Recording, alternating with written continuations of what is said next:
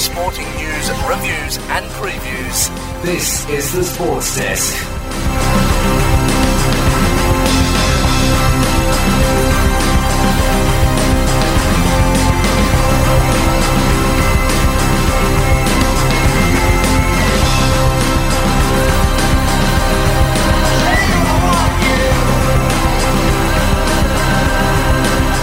Good morning, everyone. You're listening to the Sports Desk here this Wednesday morning. You're on SYN. You're with your hosts, Kendra and Luca. We're going to be getting into a whole range of sporting discussions. Seeing as this week is NAIDOC week, theme being always was and always will be, we'll be covering a feel-good story out of the Northern Territory regarding the Midnight Marathon. We're also going to be checking out highlighted athlete that's under 26. He's been doing Australia proud on the world stage, and some other wacky sports and rivalries to discuss as well. But first of all, Kendra, how are you this morning? Yeah, good. I'm really excited to talk about what we've got on the show. It's a bit different because a lot of the sports have wrapped up, like the AFL and the NRL. But yeah, it'll be good to actually talk about a few different things on the Sports Desk. How are you? Yeah, not bad. I'm not bad. Been staying up late watching some EPL and Serie A stuff as well. But getting on with the rest of the show, we've got the Midnight Marathon that occurred overnight on the 31st of October to the 1st of November, a couple days ago. It's a dozen young Indigenous athletes that took part in the Midnight Run across our ancient land. Exciting stuff, hey Kendra? Yeah, this is really cool. Actually, it's one of the first time I've actually heard about this, but we've got our running legend, Robert De Castella, who is pictured with the Indigenous athletes. But I think it's really cool how they're doing this at night. Like, it starts at 10 p.m. I think that would be quite fun doing it under the moonlight. I mean, you're running this like quite extreme distance, but I reckon it would pass the time quicker. What do you think? Yeah, definitely. They covered the 42 kilometers in a matter of nothing in the nighttime. Especially like with the heat that's out there in the middle of the desert, in the Samson Desert. So crazy stuff there. Yeah, it seems quite an emotional run. But just what I'm seeing in this article, they were saying one of the runners, Barasan 29, was crying at the 34 kilometer mark for his 3 kids. But they say at 34 kilometers in the marathon, that's when you're hitting the wall. As you said, Robert De Castella is the brainchild of this Indigenous marathon project. They've been running this over the past decade, training athletes and taking them over the grand running stages, which take place in New York, Boston, Tokyo, London, Paris, and Berlin. But of course, this year, the New York Marathon was forced to be cancelled because of the COVID-19. And so they returned to the lands of the Arrente people to undergo the replacement of the marathon, 42 Ks at midnight, overnight, let's say.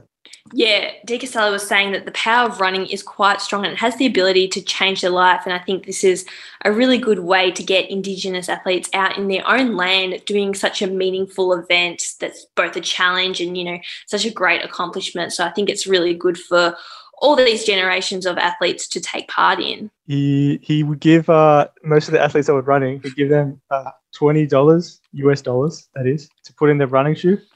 If they couldn't finish the marathon, that would be the cab fare to get back to the hotel. They couldn't finish. But to this day, all of the athletes that took part in the Indigenous Marathon Project have finished their runs, which is awesome to hear.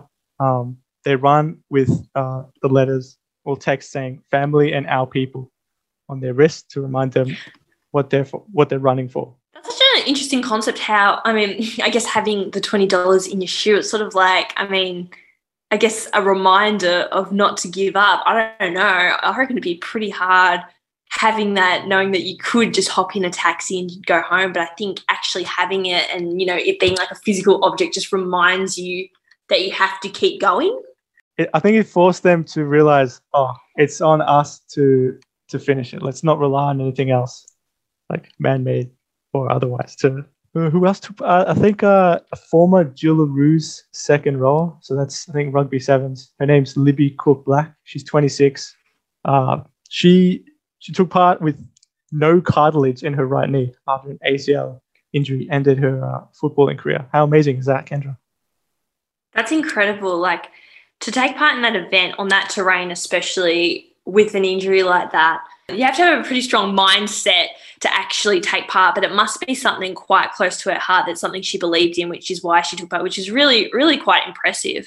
Yeah, the perseverance and resilience of these athletes have really surprised me. And I think it's a story that's heartwarming. It's inspirational as well to see what a positive impact can be had through running, through marathon running.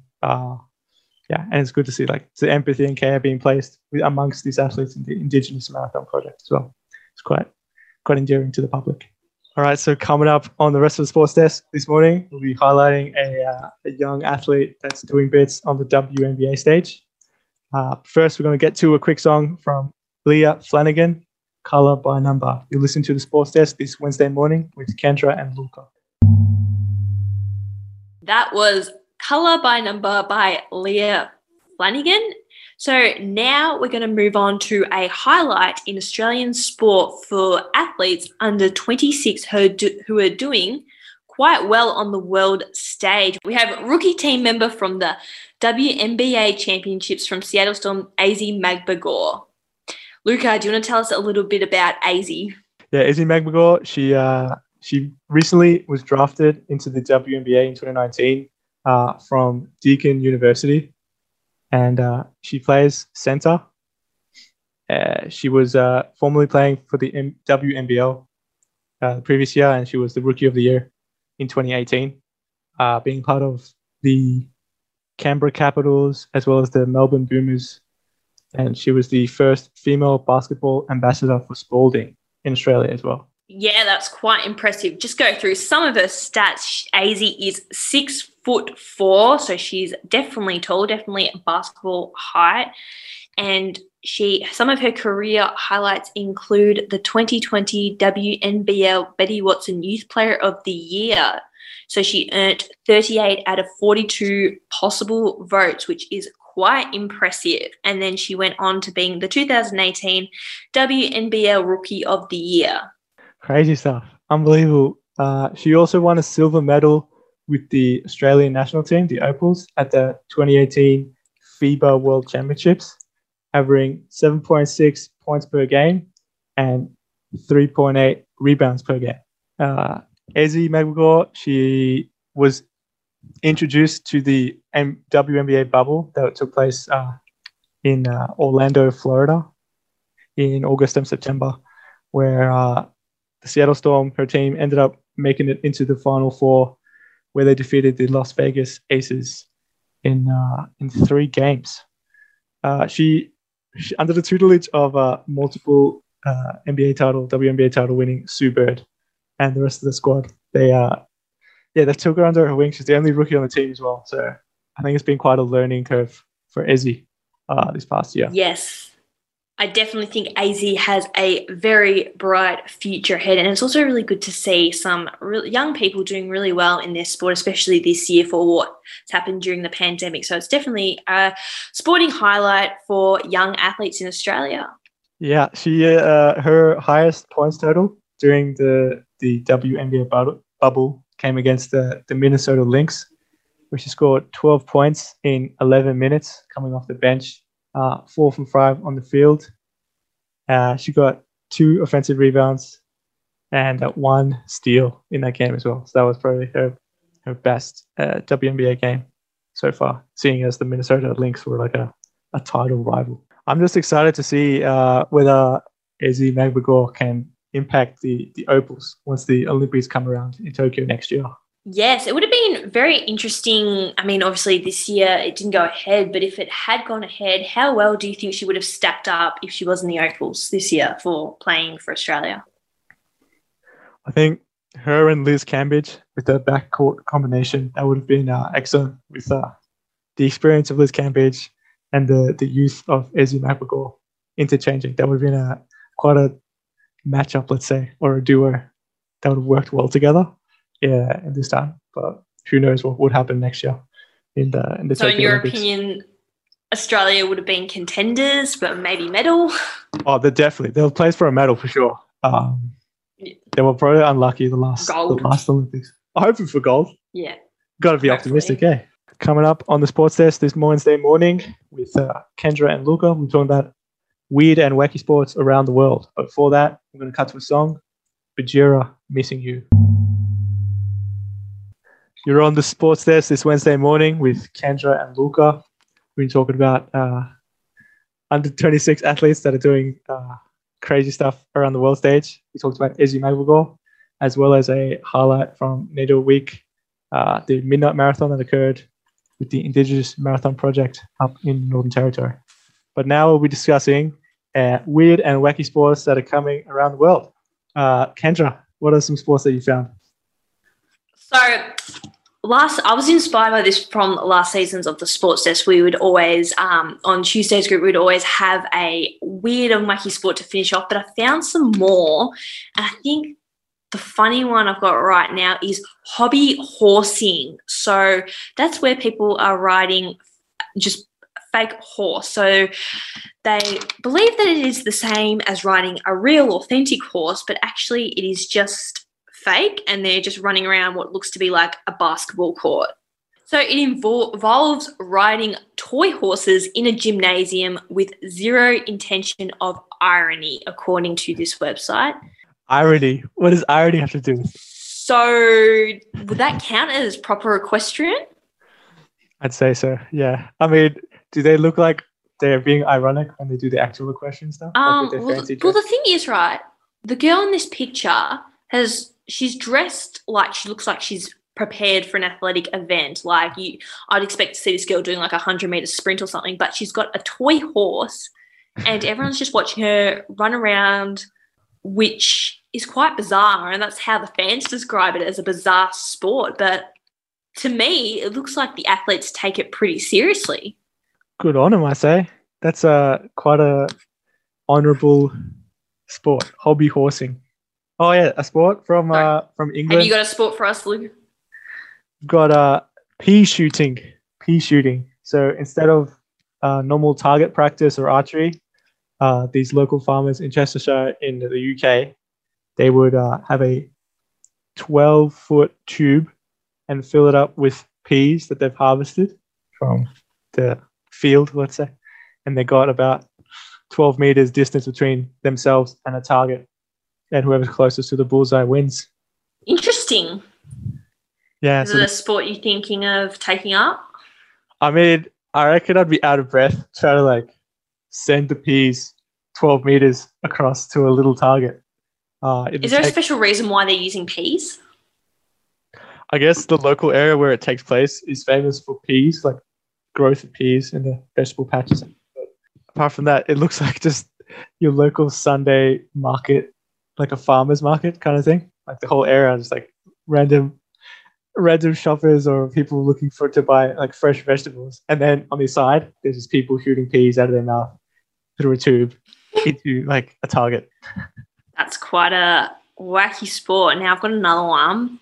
It's called shin kicking. I don't think you need any more explaining than the title. It involves trying to kick each other's shins. So the two guys in the picture are wearing white sort of looks like laboratory coats, and they're trying to kick each other's shins.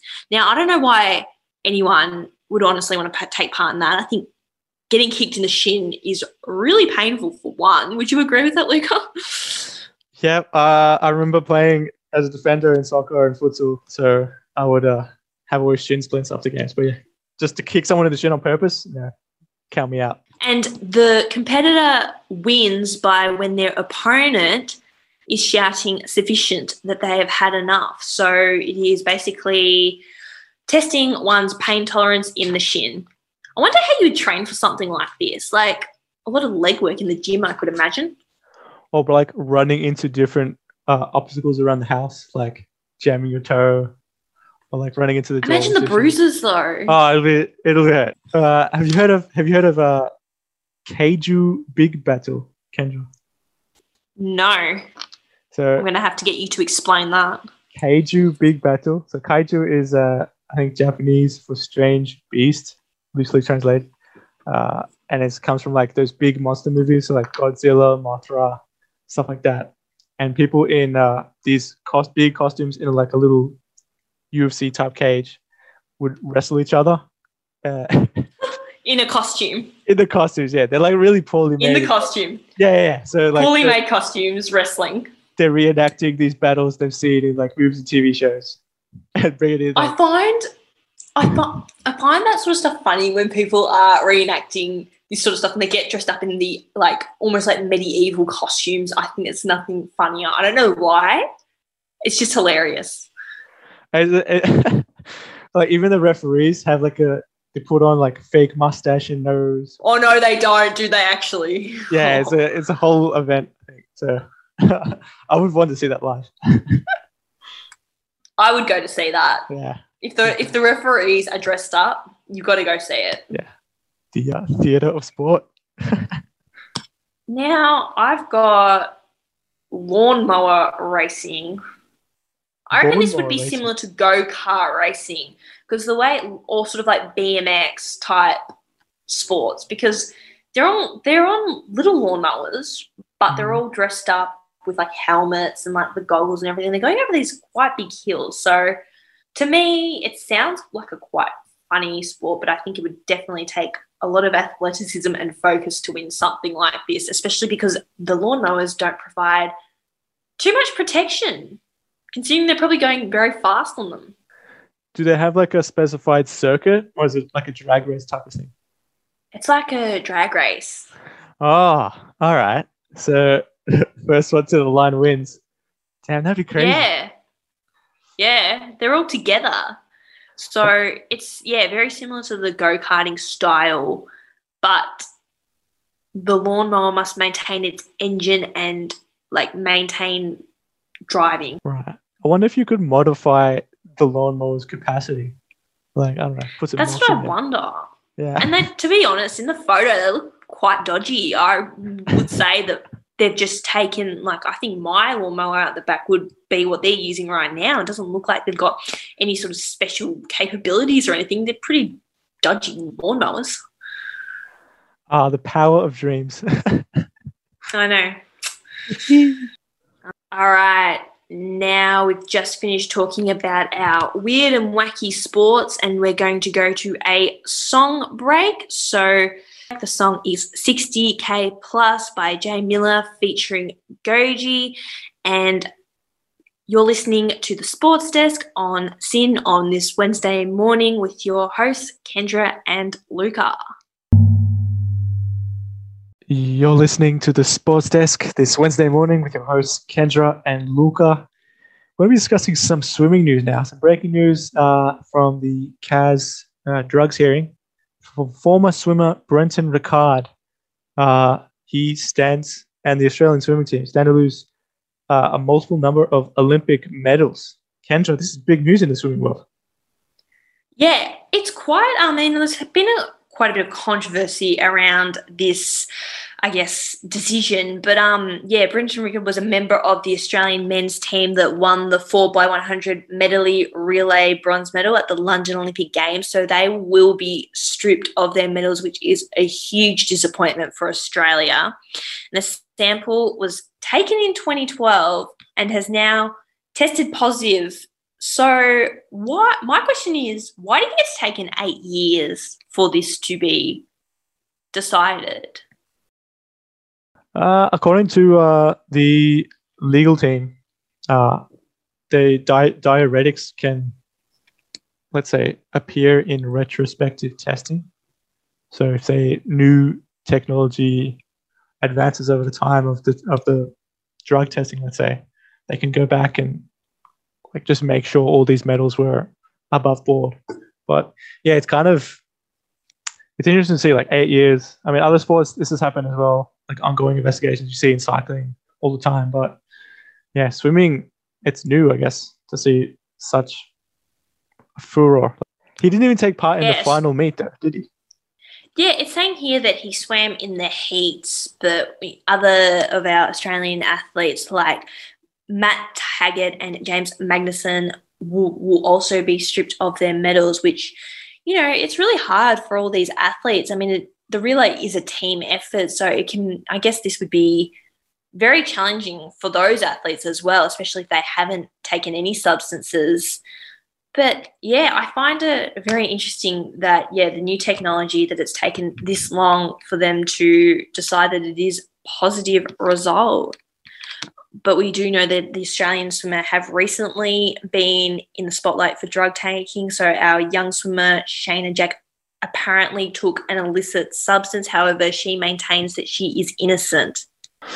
Yeah. Ricard's legal team have stated that the diuretic, the chemical that was in the urine sample was furosemide, which is a likely known contaminant in over-the-counter medication for like headache relief and pain relief. So it was probably going to be minute, if otherwise. They're arguing that it's a minute level of diuretic that was found in the sample. So whether he unknowingly took it or not, allegedly, still, it's kind of let's say, a damper on the medals. I'm going to close out the show very soon, but before that, we're going to get to a song from Kutcha Edwards. The song's called We Sing. You listen to the Sports Desk this Wednesday morning with Kendra and Luca. You're on the Sports Desk this Wednesday morning with Kendra and Luca. We heard Kutcha Edwards singing We Sing. All the songs that we've played this morning are part of Sunday Sweets Sweet 16 playlist. You can check that out on sin.org.au. Sunday Sweets is a 2-hour program featured on Sin. It's on Sundays, 5 to 7 p.m. So you can check that out. Part of NAIDOC Week, we're featuring First Nations artists in Australia and their music as well, highlighting them. But we've come to the end of the show. Talks about Midnight Marathon that occurred in Northern Territory with the Indigenous Marathon Project. What else have we talked about, Kendra? Talked about some weird and wacky sports, which I had a lot of fun discussing, especially the lawnmower one and the shin kicking. They were good fun talking about that. They sure were. If you want to check out the show as a podcasted version, go to omni.org.au for all the recent Sports Desk episodes. Catch up on the rest of the Sports Desk on Tuesdays, Wednesdays, Fridays, 9 a.m. here on Sin. Be sure to check out our socials. That's on Facebook, Instagram, the Sports Desk Sin. But that does it for us here at the Sports Desk this Wednesday morning, being Kendra and Luca. I'm going to close out the show with a song from the Marindas, Deja Vu. Be sure to, just have a great week and enjoy yourselves.